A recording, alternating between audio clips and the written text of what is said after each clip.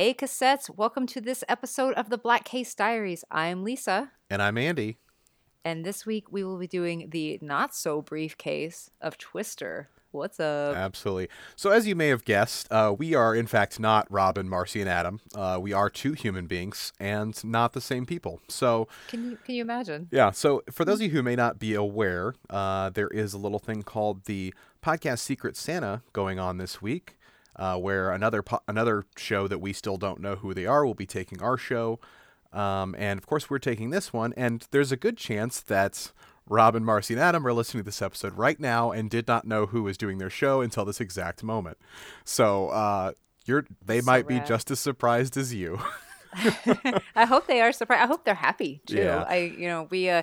I've been listening to a bit of the Black Case Diaries myself. May I also say that I also, as I told Andy, for the longest time, before I got to listen to an episode, I always thought Black Case Diaries was a true crime podcast. So my surprise when I was like, oh, it is not that. And I was like, well, you learned something new. I always thought for a long time. Because we've done shout outs to them many times on the show, but I don't think I ever explicitly said what it was. Anyways, introductions are in order. We are the hosts of a show called 90s Court, which is a show where we take two things from the 90s and pit them together in court. For example, like Tommy Boy versus an Adam Sandler film. Just, all kinds of movies, video games, snacks, music. Anything basically that came in the 90s, we will put it together in court. And so, needless to say, this is the first time ever that Lisa and I will be covering the same thing together in a joint effort rather than combating each other. That's challenging. This is it weird. Is. This is new I know. terrain. It is. Yeah. So sharing is caring, Andy. And I will say this. So I listen to the Black Case Diaries regularly. The fact that we drew their name was extremely fortunate, just because I know this show very well, because I know Robin, Marcy, and Adam already, and we've, like I said, we've swapped promos for our shows in the past and everything like that, and we've always been close on Twitter, and so very excited to be able to do this show. I hope we do them proud. We did call this one a briefcase exclusively because those episodes are usually less professional. And we didn't want to, and I was just like, I literally could not, just so you understand, I could not achieve the level of excellence that Robin achieves every week when she does the editing on her show. So just know that that is an immense amount of work that she does, and I know she always does a great job with it. So shout out to Robin and the crew on the editing and everything with the show. Yeah, absolutely. And Lisa here, in honor of Marcy's drink of the week, Ooh. I have a sweet Shiraz, which is made by the company Jam Jar, a sweet Shiraz, and I put in some club soda, and I do not like it.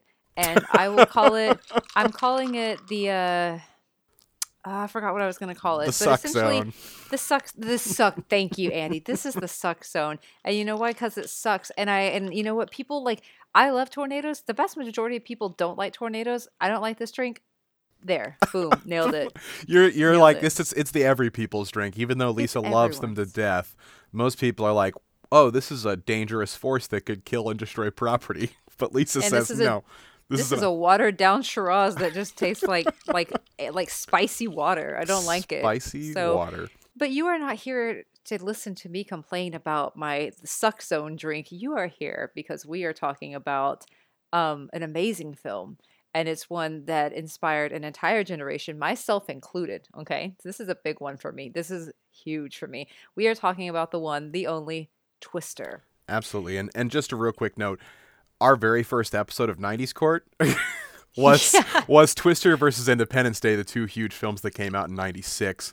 So it was one of those things where we covered it so long ago that we just were like, you know what, there's a reason we did this on the first episode, because it's such an amazing movie. And I kind of was sad that I couldn't cover it, but now I get to talk about it too. Yeah, and before we get started, let me say this: if you listen to 90s Court, you know Lisa, am I'm a mother, I'm a seamstress. I do this podcast. I'm also a storm chaser. It is because of this movie that I am a storm chaser. I've been doing it for a few years now, and Andy was along with me this year when I caught my very first one, then two more like a few days later. You have to understand, it was like being the her brother when this happened, like the pride and joy that I felt when she finally, after talking the entire show about how she's never seen a tornado after chasing them for so long, and then seeing video and pictures of her with a tornado, like hugging and embracing one another, Yeah. I couldn't help but be proud. Have you ever fist bumped an EF1? I have. I have not fist bumped an EF1. But so I just want to preface that the reason this is such an important film for us to cover, especially for myself, is that I am a storm chaser. It is because of this film. I've put a ton of hours on my car, or miles on my car this year, because of storm chasing, and I always think of this film, and this is the holy grail of the storm chasing community. They can quote this movie like nobody else. It's amazing. So let's get into it. This, like I said, this film digs into the chaotic but of course adrenaline pumping world of storm chasing and learning about tornadoes. It is a whole thing. It is adrenaline chasing. The same sensations they felt in these cars on all these chases are things that I 100% have felt myself on the road. It's a whole thing. So this film was the second highest grossing film of 1996, ranking just behind, wasn't it, Independence Day? Yeah. Isn't that correct? So yeah, I know. But honestly, Independence Day, give credit where credit is due, right? So this movie, Twister, brought in just shy of $500 million at the box office, which is no big, no little feat. Like I wonder how Independence Day compared to other stuff in the 90s, because $500 million is so much. So much, yeah. And by the way, it has a killer cast. Are you going over cast? I'm going to be going over cast for sure. So we've got huge killer cast, amazing. Like the people that pop out in this movie would be like, "Excuse me, what?" That's right, that person's in there. And then it also features some heavyweights behind the scenes. So the film was directed by Jan de Boot. Is that right? Did I write that right? Or did just nailed it? Thank you. Okay, cool. I'm always concerned if my text did it change stuff. Screenplay written by Michael Crichton and Anne Marie Martin, and was executive produced by Steven Spielberg. You might know that name. Walter Parks, Laurie McDonald, and Gerald R. Mullen. So the movie follows a group, like I said, it follows a group of storm chasers on a day of a severe tornado outbreak in Oklahoma. This is a very normal thing. Well, totally not everything normal that happened during this, but like this is a real thing that does happen. This is legit a scenario that would happen. So it's not, so the situation that they see is not unusual. So wait, I'm sorry. Did you just say that the situation that happened in this film was not unusual? Well, I mean, not all of it, but when there are outbreak days, this is definitely something you're like, duh, another tornado. Like, I know there are days like that. I'm a novice, obviously, but when you hear the comments and notes that I have, you are going to be like, oh, you're right. You know what? Maybe this wasn't super normal day. It wasn't a super normal day. Like, certainly some of this is just hilarious, but whenever there are days, especially just a pro tip, if you are not into storm chasing, if you are interested in weather but never really know, it's the end of May. The end of April to basically mid to late May is when stuff is just off the hook. And it basically just don't live in Oklahoma from about April 13th to June 15th. Like, just don't do it. So, or do, and then have a storm shelter and you're okay. I don't know. I didn't really know a good time to mention this, but I think that this movie gave so many people a false impression of how tornadoes work. Because I think it scared the pants off people. Because I remember, this is a really random story, but I was like 22 or something like that, and I was working at this hotel, and I remember I was working the front desk, and somebody came up and was asking about like the weather. They heard there might be some tornadoes coming in there. I was like, oh yeah, it's going to probably be like an hour from here south or something like that. And nope. And it's just a watch. And they were like trembling, scared, because they genuinely like, I don't want to die. I'm like, you don't like, tornadoes are not going to come and get you, and especially not when they're going to be an hour south of here. So. Exactly. And by the way, we don't live in the same place. We're not recording together. Andy lives in downstate Illinois, which is a tornadic area, and I live in central Texas, which is also a tornadic area just outside of Austin. Yeehaw.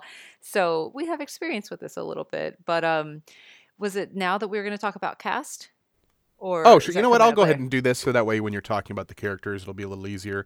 Sure. So yeah, to go over the cast, the main cast, I'm going to go over a few characters that are mainly notable. So obviously, we got our main characters, Bill Harding and Dr. Joe Harding, which are ex-spouses, played by Bill Paxton, you might know from All of the Things, and Helen Hunt, you might also know from All of the Things.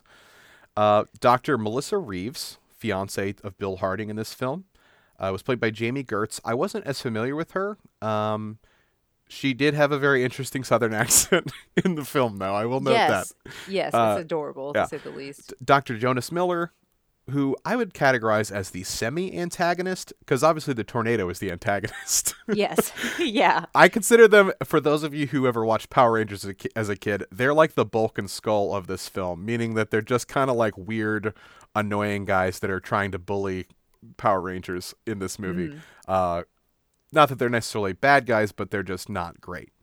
And that one is played by Carrie Elwes, who can you tell me the pronunciation of that name? Because I just I took a think shot. that's right because I was watching a lot of videos about that and they mentioned him a lot today. I believe I heard Ellis. We'll go with that. Yeah, so obviously, if you aren't familiar with Carrie Elwes, you may have known from such films as The Princess Bride, Glory, Robin Hood, Men in Tights, Liar Liar, and so many other amazing roles. So he's been in a lot of them for a while because I think he just doesn't age ever, like from what I can tell from watching it.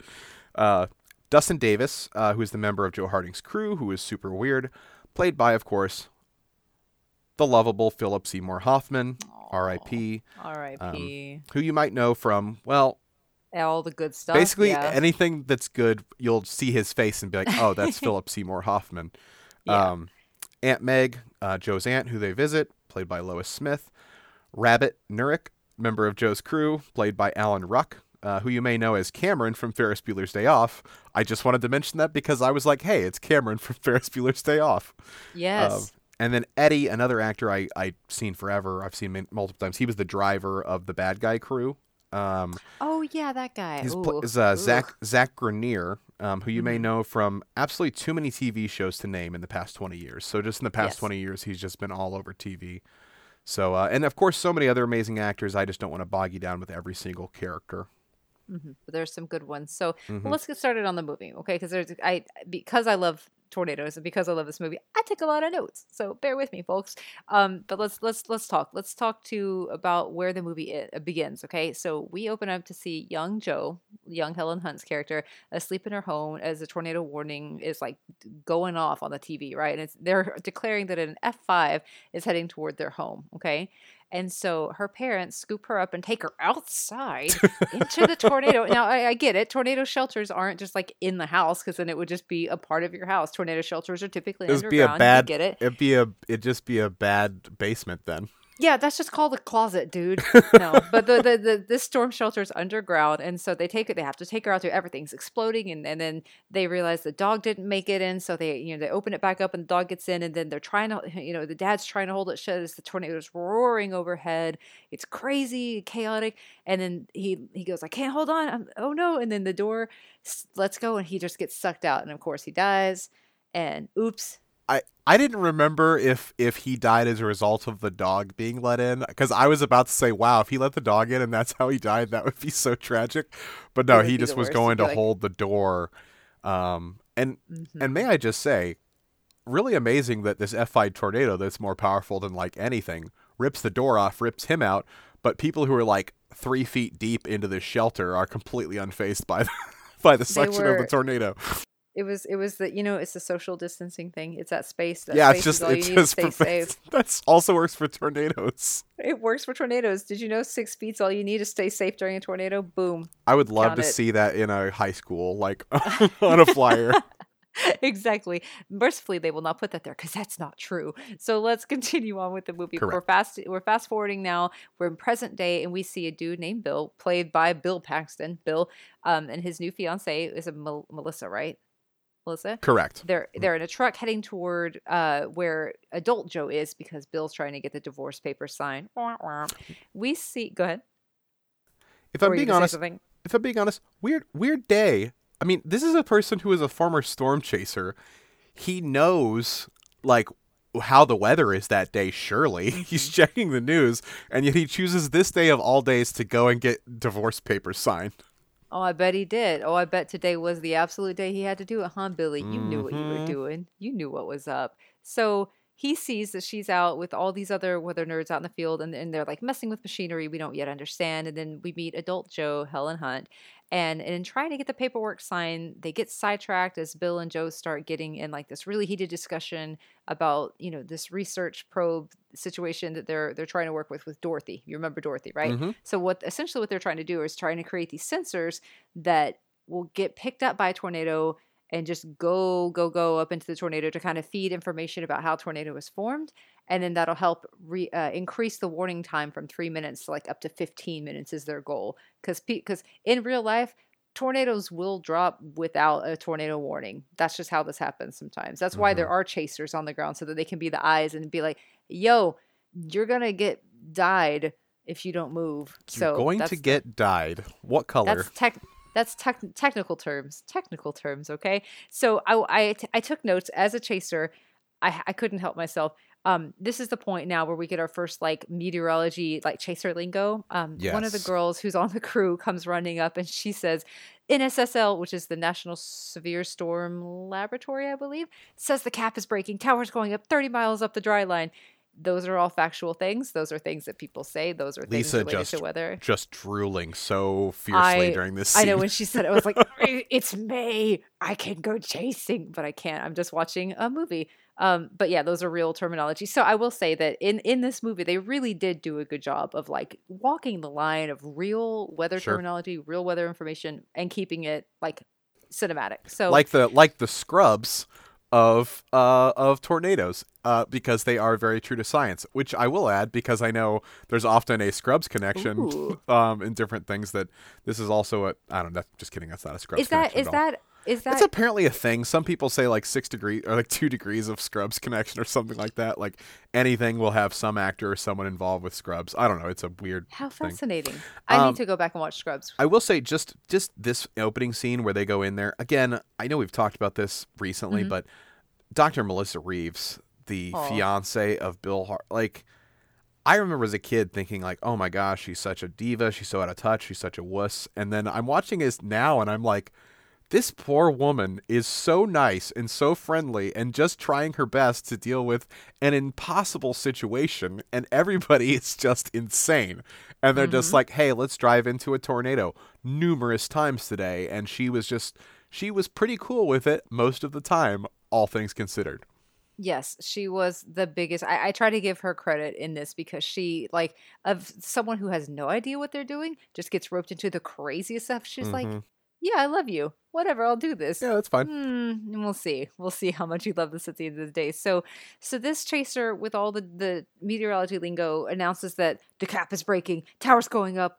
Everyone, including Bill and his fiancée Melissa, end up racing off to this chase, and that's where the big old boy Jonas Miller, aka the chaser that sold out with some corporate sponsors. This is what was his Ellis? What's his first name?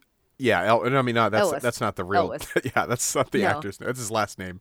It's his last name, but I cannot think of his first name off the top of my head. I should have written that down. But so he's the one who's like in it for the money, not for the science. That's one of the lines from the movie. And of course, his team is in all like slick bike vehicles, while Joe and her team are in like just whatever kind of. I think one of them is even like a school bus, like a battered old school bus. It's like they're just winging it. And so this also is a note I have to say. This is what we call chaser convergence, where all teams are all like multiple chasers. So like Jonas Miller's team and Joe and Bill's team are all on this road, and there are too many cars on the road, and everyone's swerving. That's called chaser convergence, and oftentimes that's more dangerous than the tornado itself. Oh, for sure. Be safe, kids. Yeah. So they're all running around trying to chase everything, and then at a local stop, we find out that Jonas Miller's team has stolen the concept of Dorothy that Joe had, and they're launching their own machine of their own.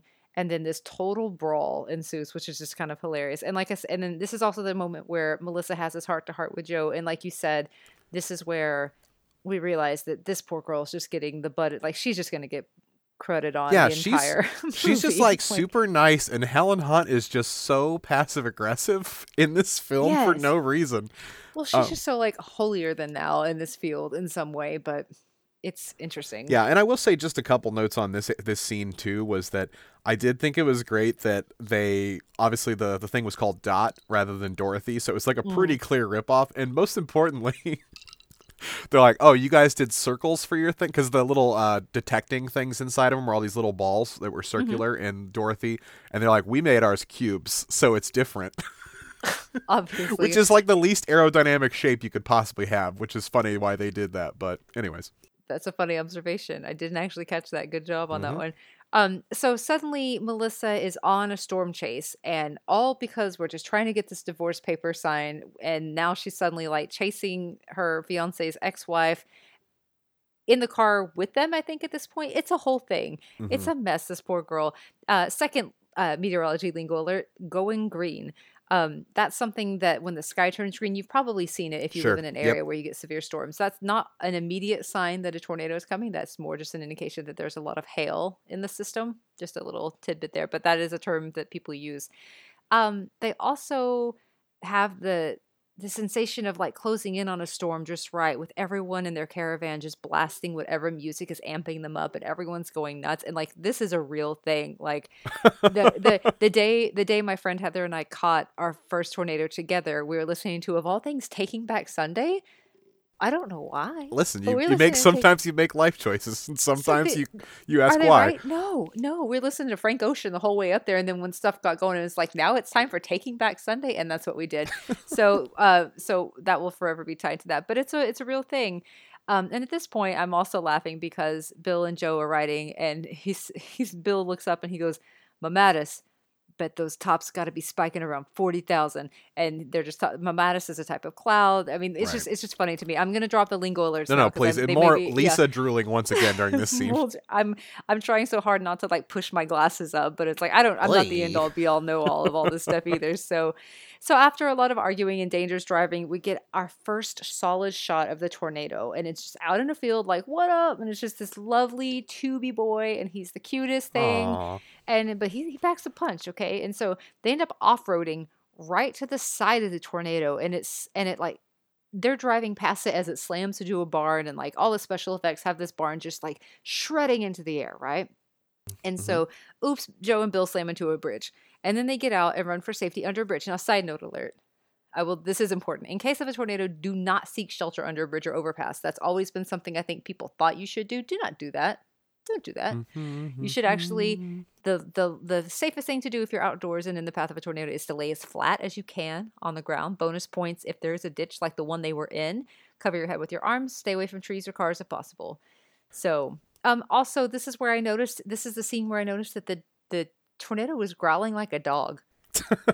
And that's not a sound that tornadoes make. It is. Listen, they took a little bit of artistic liberties Yes. in this one. They did. I did also have some notes on this scene Please. as well. Like, this is the first instance of many, I will say, because this is going to happen multiple times. That the tornado seems to be sentient and really hates tornado chasers in this film. Yeah. Because, like, if it was once, you'd be like, okay, because the tornado was clearly going one way. Like, it was about to pass them and keep going across the road. But it's like, oh, hey, a truck, that looks delicious. And then it changes direction and goes right for them and hits them. And then immediately disperses the second it's finished. Yeah, it's just This like, happens oh, man. multiple times in the film. The tornado disperses like the second it's done, destroying their truck or whatever. It's true. And like tornadoes are temperamental little biatches. It's true, but like it felt like in this movie that you're right that they were fully magnetized towards Bill and Joe, and then was like, I didn't get him, maybe next time. But Yeah. so after this crazy sequence happens, the bridge gets kind of ripped up around them. They survive, but they shift gears and they're going into Bill's truck now. And they immediately encounter the second, nay, third, and also fourth tornadoes of the film all at once. So this is the crazy scene. They dupe Miller's team as Bill's like the tornado whisperer, and he can kind of see that it's changing course. So they head a different direction, and they end up intercepting the tornado as it's splitting into sister tornadoes over water. And this is probably the most recognizable scene of the film, in that Yeah. it's the part with the cows. I- Everyone remembers the cows. I had that exact. I'll do the quick quote from that. Go for it. Cow. I gotta go, Julia. We got cows. Another cow. Actually, I think that's the same one. Again, probably the most memorable line. And I will say this, interesting fun fact. Mm-hmm. According to the book on the making of the movie, the CGI cow picked up by the twisters in this scene was originally a CGI zebra from Jumanji in 1995. No big deal. And they just like reskinned it as this. It is funny though, and I'm sorry, I'll let you get back to this, but No, this go for movie it. feels like you're going through like a video game RPG, like where it's just like the sequence you fight like the easy boss, like the easy King Koopa, and then as you move on, it's Yes. a little bit harder every time. It's so perfect that it's the most truly cinematic experience you'll get of just everything perfectly lining up in order of That's very sequence. No, that's super true. It does feel like the first one is like an F1, then you get your slightly more gnarly ones at F2, then F3. The Vegeta scale goes, or enhanced Vegeta scale Hmm. now, goes from EF0 to EF5. And it did feel like they were working their way up to the 5. That's funny. That's a good point. They had to Um, level up and get experience before they could fight the level that's 5. right. Get some HP points. Um, let's see. So they try unsuccessfully to deploy Dorothy into this tornado, and it all falls apart. And Joe has this breakdown, and then she's confronted by Bill about how they're trying. None of this is going to bring her father back, and then he admits that he's like still in love with her, and there's like a lot of conflicting feelings, and Ooh. this is a lot. There's a lot that's happening here because this is the point where like Melissa realizes like, oh, this is kind of over for me, isn't it? Like this is all kind of a wash. Isn't So isn't that I was didn't that happen during the next tornado? I think it did. I think I Yeah. skipped some I was parts gonna of my say we notes. mainly we skipped the part where they went to the aunt's house, which was very important to me. Oh shoot! Oh, you're Um, right. They did go to which the aunt's okay, house. No, I'm sorry. I didn't write that because I was like, I'll write that in it's not a later. Didn't huge write it deal, in but yeah. later. So they go to just so you guys know. So there was they made a Yes. brief stop after these tornadoes. They're like, hey, we're pretty close to Wakita, which is where their Hmm. aunt lives. They're like, no, guys, we are not invading my aunt's. And then this is the most like Yes. truly memeable, gifable moment where Hmm. Dusty, aka Philip Seymour Hoffman, is like, food, food, and then everybody's So like, good. food, food. Yeah, and then they go there and get steak and eggs and a whole bunch of grub before they head back out. Yeah, and this is good because this is also the sequence where Melissa's getting like inundated with all the information about storm Hmm. chasing and different tornadoes, and this is where she's learning about what, like we just talked about, the EF1 stuff, EF5. She's like, has anyone ever seen an EF5? Yeah, am I doing that right? Yeah, no. Who's seen an EF5? And they go, "Well, just one of us." And of course, it's just Joe because it was I the one that killed her father, right? Yeah, I actually had a line down from Melissa on this part was she like everybody's talking about like man I saw an F4 blah blah blah, and then she's like, hey, well, is there an F5? And then Thank you. everyone in the room falls silent, like someone just made a joke about something that was way too soon. Like Like everybody's too soon, like Melissa. everybody looked down shaking their heads no, like oh man, we don't talk about that. Hmm. But yeah, It's anyways, true. moving on. No, this is good. Thank you for bringing that back up because I was reading my notes and I was like, I think this is what happens when you take notes when toddlers are crawling all over Yeah, you, and that's that exactly what works. happened.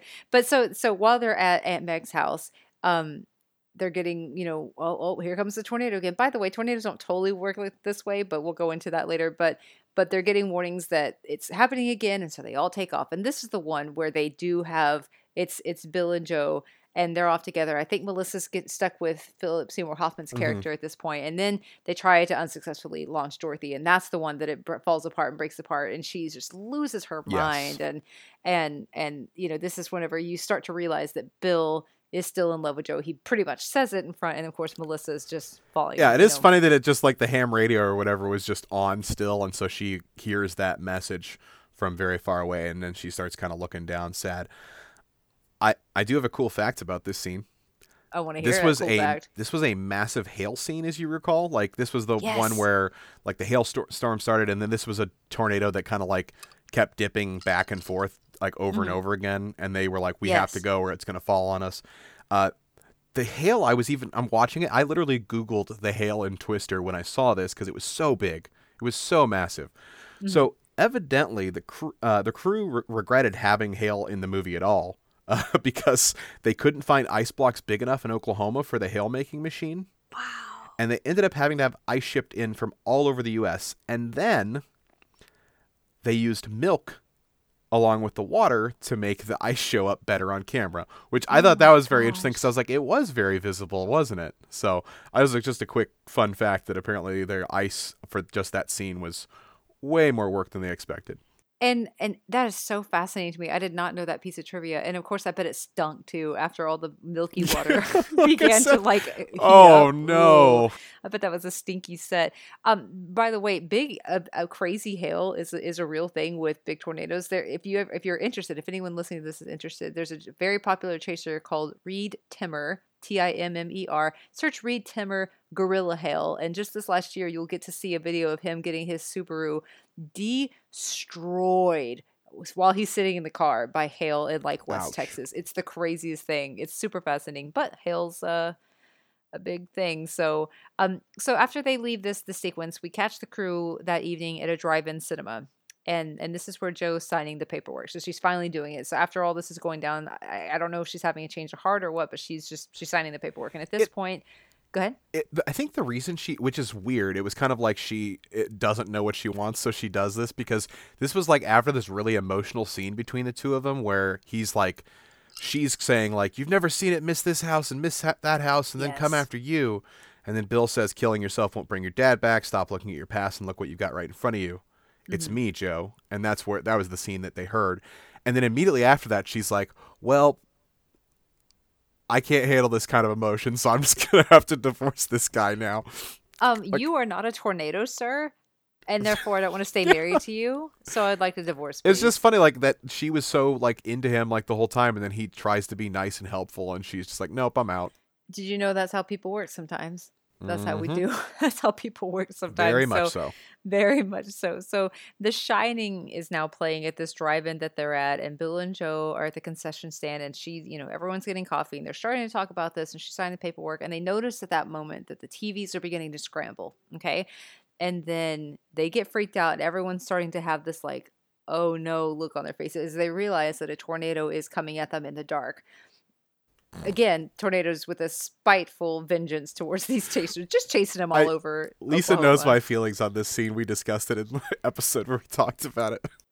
Oh, share it. Do share for those Oh, who yeah. haven't. It may So- not go back. So this is the one where I'm like, this is the one that was over the top, like, and I think is the reason that like everybody's terrified. Because I know, Lisa, the first time, like in episode 1 of 90s Court, you even mentioned that they really can sneak up on you.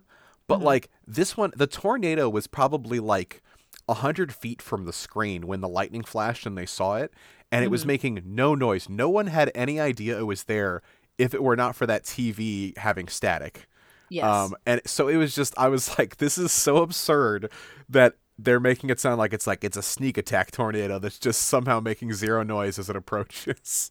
This is true, but I will also say, in thinking about this a little bit more, this film was made in 1996. Now, in 1996, the warning systems, like they didn't have phones, like cell phones and stuff like this. They didn't have that kind of, they didn't have the internet really full force everywhere. I don't know if it was really many places yet at that point. So you had to rely only on TV or radio, I believe, if not just the local tornado warnings themselves, like the sirens. Yeah. And so there's a chance, but regardless of that, this was highly cinematic and less. Because it was silent. True. There was like, you could see some like lightning in the distance, but there was no rain or anything like that happening at the time. Just like Yeah. a slight breeze had picked up out of nowhere at the last second, and then that's when they were like, everybody get into the blah blah blah. Everybody They went don't running. always come. Yeah, tornadoes don't always just come in like the Kool-Aid man. You typically have an understanding yeah. of like what's to happen. So like, and in this sequence, yes, in this sequence, things get really out of hand because they go into this like massive storage shed for safety, and like everything and the kitchen sink is thrown at them inside of there. Like a truck gets thrown at them, and then like the Galaxy Drive-In or whatever it was called sign comes crashing, and it is just like explosions and things sparking, and I mean, and certainly I don't want to minimize the fact that there is danger with a tornado hitting a building that you're in. This is true, but this was just, I mean, this is Hollywood, so who knows. And so after this happens, we flash to Aunt Meg, who is back just happily sitting in her house in Wakita, and she's just like doing a cross stitch or whatever, and like and the tornado is heading right for Wakita, and she doesn't know. But in fact, she's watching a movie that has the actress that plays Dorothy in The Wizard of Oz. Oh yeah. She's watching a movie with that actress, and I think that's a fun little like nod to that. But this is where Bill and Melissa part. She knows that she does not have the same pull that Joe does, and the history that they have, and she's just like, you know what? I'm gonna find my way home. you go. And so It's they just so poor Melissa, and it's it like as she's saying goodbye, she like smiles, but it's a sad smile, and I was like, yeah. Melissa, It's oh, hard. I mean, like just literally like 2 seconds. They have like two hmm seconds to recover from getting out of this like ditch, hmm like almost like an oil change pit or something like that, in like a yeah, good thing. And she just is like, "Hey, I gotta go." And then now they find out, oh my gosh, it's coming for Wakita, like you said. yeah, Um, man, it's rough. yeah. Melissa just gets the shaft the entire film. I do have a fun fact, but I'll wait till you to tell the next part about Wakita. But I do have a really cool fact Ooh, about that. okay, cool. So Melissa stays, and that's the end of this mm, engagement essentially. And so Bill and Joe. Oh, I should also say they start heading towards to Wakita to go see because they Hmm. know like Philip Seymour Hoffman's character is like it's like Wakita took a direct hit. And they're like, oh no. So they go to Aunt Meg's house and they see that it's totally destroyed, but she's all right. And so when I will talk about what's next. That Joe realizes by staring at because if you remember at all this movie, Aunt Meg had like um sculptures, like wind sculptures Yeah. and things Uh-huh. that she would create. And so she's staring at them in all this debris and all this destruction, and that structure or her aluminum or her wind sculptures are still standing. And at that point, she realizes that like aluminum cans are light enough to actually carry the sensors from Dorothy to fly into the air and into the tornado. So that's when they like rush to change out the sensors and add like aluminum can propellers to Pepsi each cans, to be specific, a ton Pepsi of them. cans. So many Sponsor. Pepsi. I, No big I deal. will say that's one of my favorite like tropes. I don't know if that's the term for it, but like tropes in Mhm. movies is when, or in TV shows, where it's like somebody sees some mundane item and it's like, I have a cunning plan, and then just because they saw this random item, and it, like no one watching has any idea what the connection is, and then they show them doing something else that was a huge leap in logic But then of there's always a applying those Bren cans. presence. Yeah. Always Bren presence, So man. when they were riding into town there to go find her, as you Mm-hmm. might recall, there was like the whole town that they had just driven through, like a few Mm-hmm. scenes earlier, was completely gone. Like Yeah. everything. Like it was just smoldering, like just some ashes, some things had caught fire, all that kind of stuff. That town of Wakita was literally destroyed. The real town of Wakita, that's right, Oklahoma, Oof. had part of its downtown area demolished by the film crew for the series of the Twister Passes. The Are you studio then serious? paid for the downtown to be rebuilt. So, and then they also kept a new fire truck used in the film. So, yeah, so they just said, like, it's cool, you can destroy our downtown as long as you pay for a new one. Oh my gosh. What a wild thing to do. I mean, okay. Fun fact, though. I'm What? sorry, all kinds of fun facts. No, There, hit me. Wakita is the site of the Twister Museum, Yes. which is wonderful. I had I looked it up just to take a look.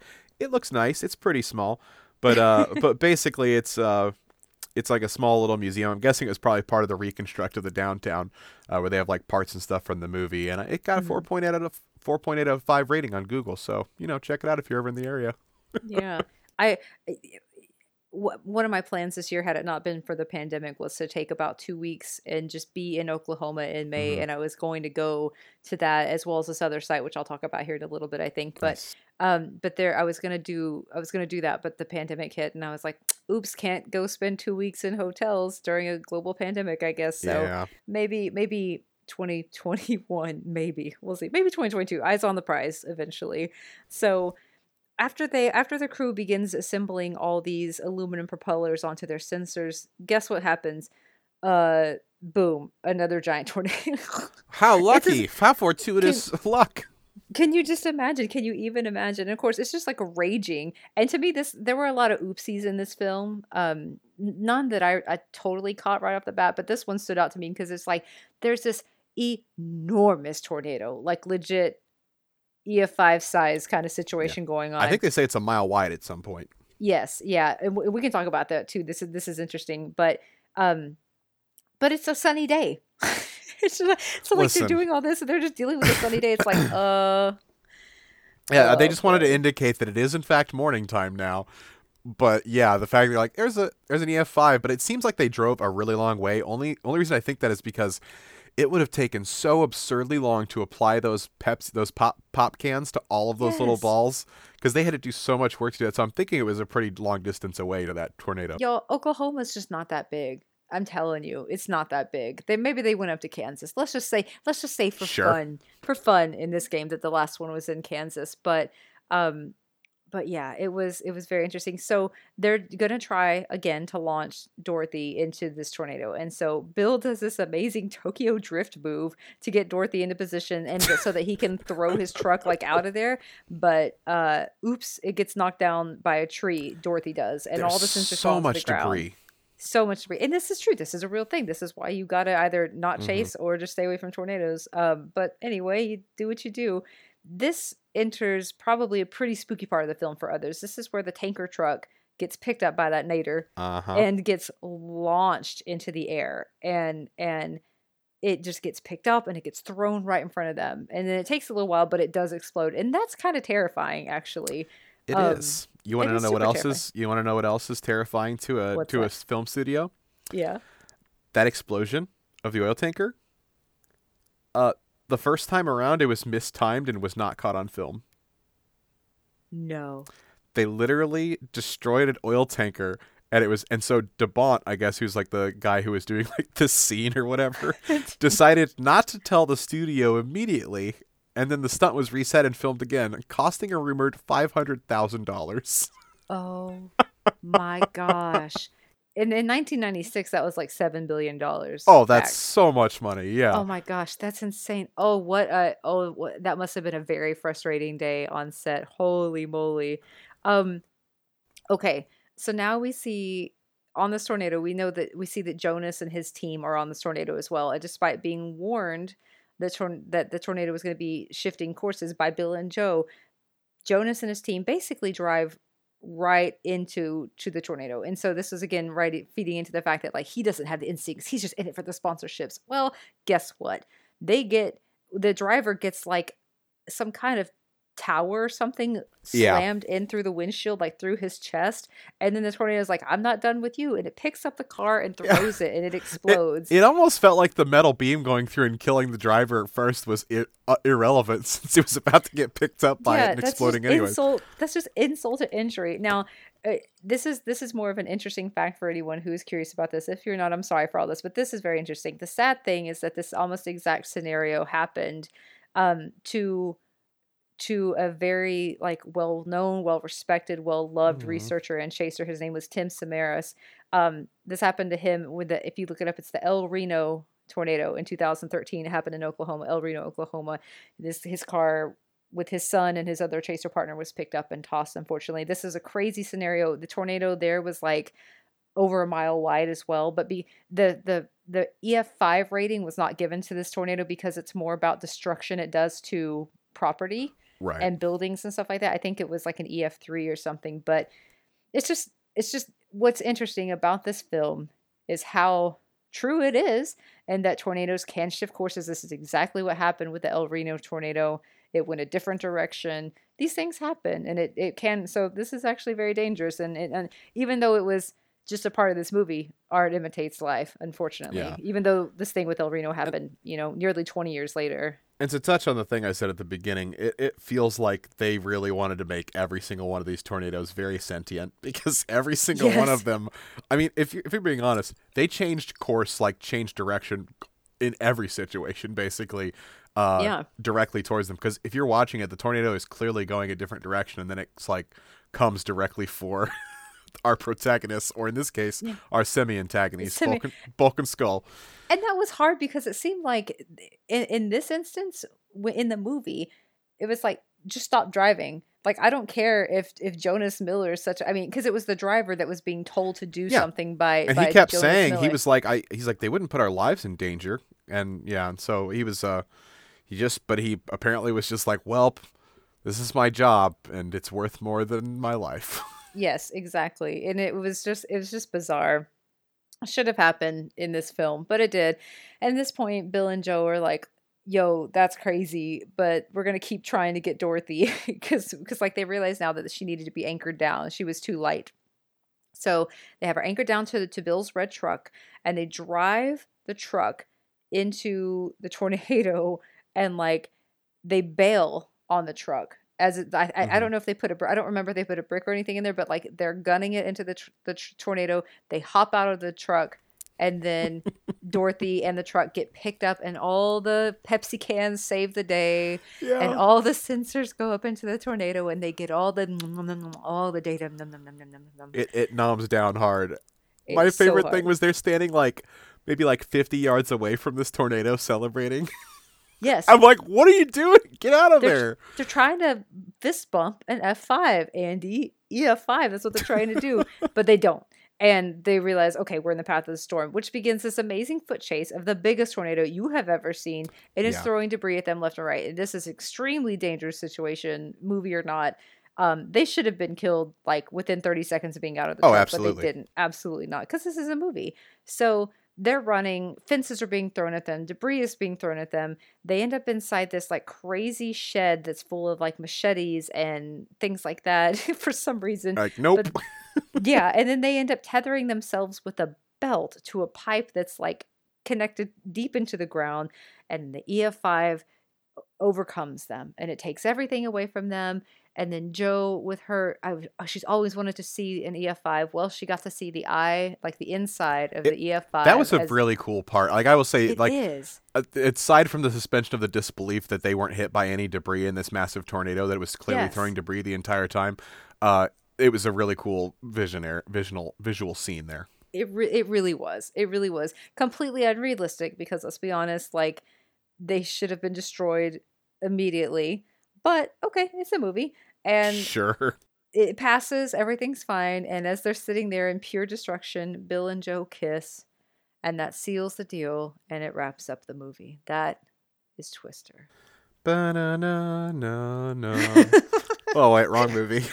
Wrong movie, but it feels that way. So a couple of other things that we wanted to touch on this film were the CGI effects, and then also really cool stuff from trivia. So Yes. should we do CGI or trivia first? Let's go with some CGI stuff, and I'll Okay. catch the rest of it on I, trivia. I think you've got the most interesting stuff hiding in trivia, so we'll do CGI. Mhm. So the studio Industrial Light and Magic was the one that got tasked with creating the tornadoes for this film. They were not a small fry bit. They had done Jurassic Park. They had worked on Casper and of course Jumanji. No As big deal. we heard earlier, the reduce, reuse, recycle zebra from from Jumanji. The Okay, reduce, reuse, recycle zebra. That's amazing. why remake it, man? You don't have to reinvent the wheel. So the real trick here, though, was creating something that was real because a good chunk of the audience had I not maybe a good chunk, but like a reasonable portion have probably seen a tornado in person. Maybe Mhm. not by choice, but they've probably seen one. And so no one has seen a raptor for real. No one's seen a Casper ghost. So it's like we have to make this really believable because Pete, this is a real thing that can just happen.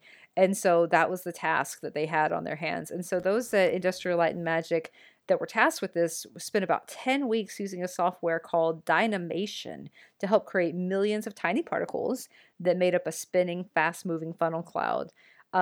And the results of like what they created was super scary to them. They were like, "This is awesome." Also, I don't like it, but it's amazing. And the first time they took the test footage out to Hollywood, it was sold the same day, resulting in Warner Brothers and Universal Pictures presenting and distributing this film as well. And so this turns a part where it was super interesting to me. The fine tuning of the tornadoes was actually pretty tricky because Spielberg once sent a note over to the team calling the tornadoes astonishing looking, but also said, and I love this line, the Twister looks a bit like a man who dyes his hair. There's something that's not quite realistic about What? it. Yeah, Spielberg sent a fax Oh, over he's to not the saying team. literally. He's comparing it to that. Okay. Yeah, he's just saying like it just doesn't look exactly right. It looks like a man who dyes his hair. And I was Sure. like, that's a very interesting observation. But I would say they did a great, I mean, still to this day, it holds up pretty well. Of course, the CG from 96 is not going to be, I mean, the CG, if someone were to do a CG tornado in 2020, I don't think I could be like, it looks much like crazy better than the stuff they did with Twister. Right. But they did a great job, and they were coming off the heels of Jurassic Park, and CG was kind of having a huge heyday in that time.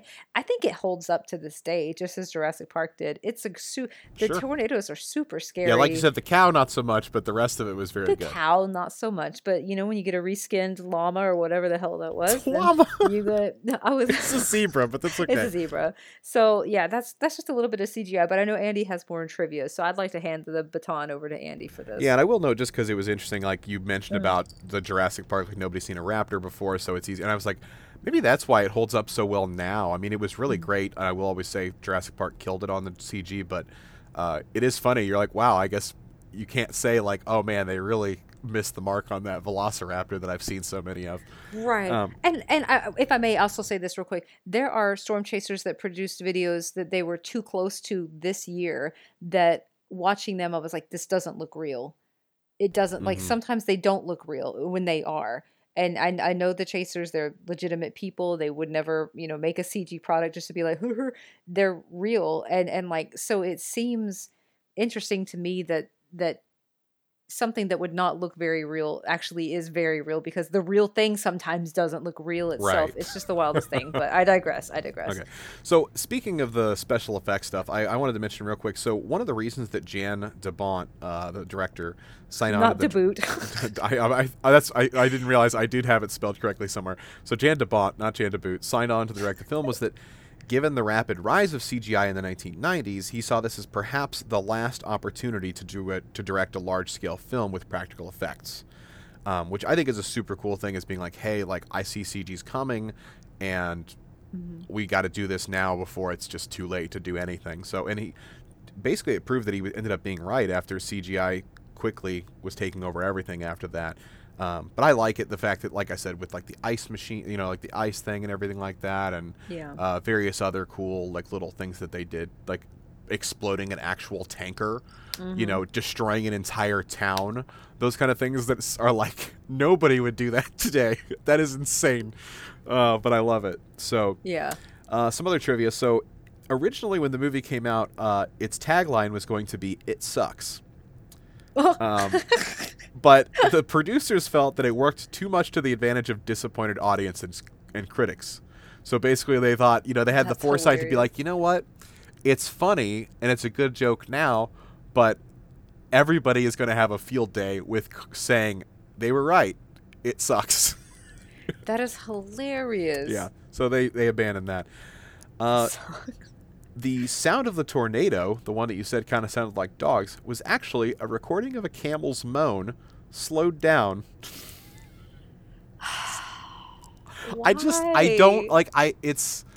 It's one of those things where I just want to know like what was going on in their head to be like, you know what, this kind of sounds like a slowed down camel. Yeah, you know what? Now I've heard the moan of a tornado before. It is terrifying. I would not say I heard anything like that in the movie. I heard dogs barking, and now I know that I actually heard a chopped and screwed camel sound. Like you heard very slow camels barking. Yeah. So as I mentioned, Lisa and I were discussing this beforehand. After Bill Paxton passed away, I believe 2017, recently passed away.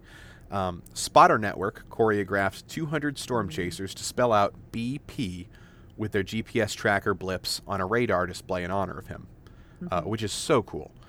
This kind of tribute had only done 5 times before, and it was the first time it had been done for someone who wasn't a storm chaser. So isn't that interesting? Yeah, I'm part of the Spotter Network, and it's really fun to see all these little red dots on the map moving around whenever you're chasing. But they do that. There was someone else who passed recently in the chasing community, and they did it for her as well, and it was a lot. So that's awesome. They're a really good group of people. They are. Yeah. So any kind of like community like that. I mean, especially something where it's like, it takes a certain breed of person to be into that, Did you see how far it went though? It was like all the way from the Texas Panhandle all across Oklahoma and into Kansas. That's how many people did the BP. If you look it up on YouTube, you'll see it. I was like, they can't possibly. No, it was Texas, Oklahoma, and Kansas. The BP was all over the central United States. That was incredible. It was awesome. Yeah, I mean that's awesome, and I'm sure because a lot of people probably in Kansas were like, we want to get involved. And they're like, fine, we'll do it all. We'll do it all the way there. We're bored up here. Yeah, that's fair. So, with a very loud and bass-heavy surround channel, this film was notorious for destroying surround speakers in theaters in the U.S. and worldwide, which I can attest to, because as someone who saw this in theaters, I remember it just being deafening. Which, I mean, like, I'm 11, but, like, 11-year-old seeing a PG-13 movie, not that unusual. This is one that I definitely saw in theaters. Yeah. At least once, for sure, maybe twice. So that was super crazy. Just think that theaters all across the world just had to be like, we got to get new speakers because Twister. I cannot believe that. That's Yeah. wild. A jet engine from a Boeing 707 was actually used to generate wind in some of the scenes. So a lot of the scenes that had like wind blowing and everything, they had a jet engine just blowing. Like, that's what I mean when I say the practical uses, because that is so wild to think about that. Like, these real things to generate these different sound effects and scenes and stuff like that. Unreal. Weirdly enough, this was the first movie ever to be released on DVD, and the last movie ever to be released on HD DVD, which I can personally attest to. My little brother had an Xbox, which had an attachment for HD DVD, and he had a bunch of movies, and he still does. And I think there was like this huge going out of business sale because they were like, maybe we can beat Blu-ray, and then they didn't. So that's just funny that they kind of started and they ended that. So let's see. Helena Hunt was injured filming the scene where the truck drives through the corn, where the door was forced back into her head. So like she had opened the door, and then it went, poof, and so later they had the door wedged open physically, so it would not do that again. Wow. Yeah. So the set piece where the F-5 tornado begins hurling farm equipment into Joe and Bill's path near the end was achieved by suspending the equipment from powerful helicopters and releasing them on cue. Again, that's so cool compared to CGI. Like, just the fact that they were actually destroying this massive farm equipment, because farm equipment is like hundreds of thousands of dollars. Like, that's so much. So That's yes. insane. So they use some CGI in it as well to add some debris and everything like that. But for the most part, it was actual harvesters and things like that were dropped. Filming in Oklahoma was actually briefly delayed due to the sad bombing of the Alfred P. Murrah Federal Building in Oklahoma City on April 19th, 1995. The cool part was that most of the crew actually went to the site to help with recovery efforts of the building. So that was cool. Going through just a few more, Tom Hanks was the original choice for the role of Bill Harding. Can't blame him there. So Yeah. Hank read lines with the cast and even chose the character's wardrobe. So like he was like in it, which stayed in the final film before he dropped out. And Kurt Russell and Michael Keaton were other possible considerations. Bill Paxton ended up being chosen due to his, quote, Southern everyman charm, end quote, on a recommendation from director James Cameron. Oh, well, I mean, he knocked the role out of the park. So yeah, I'm guessing it was because he was. They must have already filmed some of Titanic or something like that at that point. Even though it was going to be. Wait, when did Titanic come out? Was that 97 or 99? Now it's not the time. All right, no, not 99. I want to say it was 97. I think it was 97. Yeah. Yeah. So it's possible. So trailers for the film contain a shot that was not actually in the film. Like every single trailer, there was this truck tire being hurtled toward the viewer. So it was like coming right at the screen, and it was never used in the movie. Evidently, this was literally just a test shot that they created during the pre-production to prove that CGI was capable of executing the effects sequences needed with the necessary level of realism. Wow. And they said, "Hey, this is cool," and it was worthless, so I guess we'll use it for the previews. Huh. Thanks, guys. See. Thanks, Love everybody. When that happens. Yeah. Let's see. So it was originally shot as a R-rated film that featured profanity and grislier wound details. The film was edited down to PG-13 in post-production, which caused additional scenes with Cary Elwes and Philip Seymour Hoffman to be left on the cutting room floor due to the content alone. So just because they had so much swearing and stuff, which makes sense because there's some big actors to just kind of have, like, honestly, even Cary Elwes didn't have a huge part. Like, they barely showed him in certain parts of the movie. Yeah. So and a lot of other parts in the movie they literally had to mute or replace to secure that PG-13 rating. And one last thing, at the end of the movie, Bill remarks that the tornado didn't take the house. Basically because they were at that farm and that everything got taken down but the house. In fact, it was originally supposed to. The Hardin County, Iowa Historical Society and many citizens objected to the house being blown up, so it was spared. The area is now a tourist attraction as the rubble from the barn and fences is still there exactly as it was in the movie. No way. Yeah. And apparently Really? Iowa?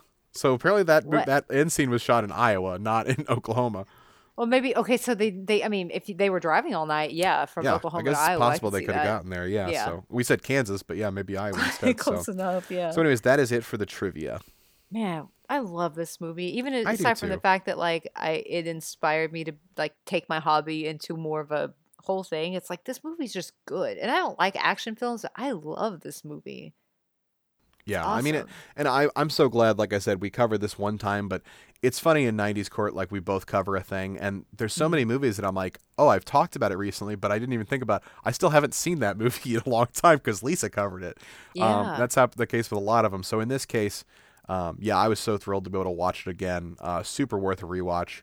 I will say that when I was in college during a certain portion, there was one apartment that we would go to frequently where they had 3 televisions. One TV was playing whatever everyone was watching, and the other 2 were playing Twister and Waterworld. So I just wanted to let you know that Twister was playing nonstop in this apartment that we would visit. So That sounds like a place I want to go party I at so know. hard. So, but awesome. But thanks everybody. I think that's all we got for today. As we mentioned, this was not so short of a case, but again, this has been an awesome opportunity. We love this show very much, and we're super glad to be able to cover it. And if you didn't like it, well, the real hosts will be back next week. So It's true. Mommy and Daddy will be back next week. yes, they will. And Yeah. as we say on 90s Court, until next time, stay rad. Awesome. Thanks, guys. Hey there. It's me again, Andy. Thanks for sticking around to the end. Lisa and I had a blast doing this episode, and we really hope you enjoyed it as much as we did. If you want to check out our show, 90s Court, search 90s Court in the podcast app of your choice, or visit us at 90s Court on both Facebook and Twitter, or at 90s.court on Instagram. If you decide to listen to 90s Court, be sure and follow us on the social media app of your choice, as this is where you, the listener, get to decide the winner of each week's court case. And to our friends, Robin, Marcy, and Adam, we love you guys. Thanks for letting us take the wheel for a week.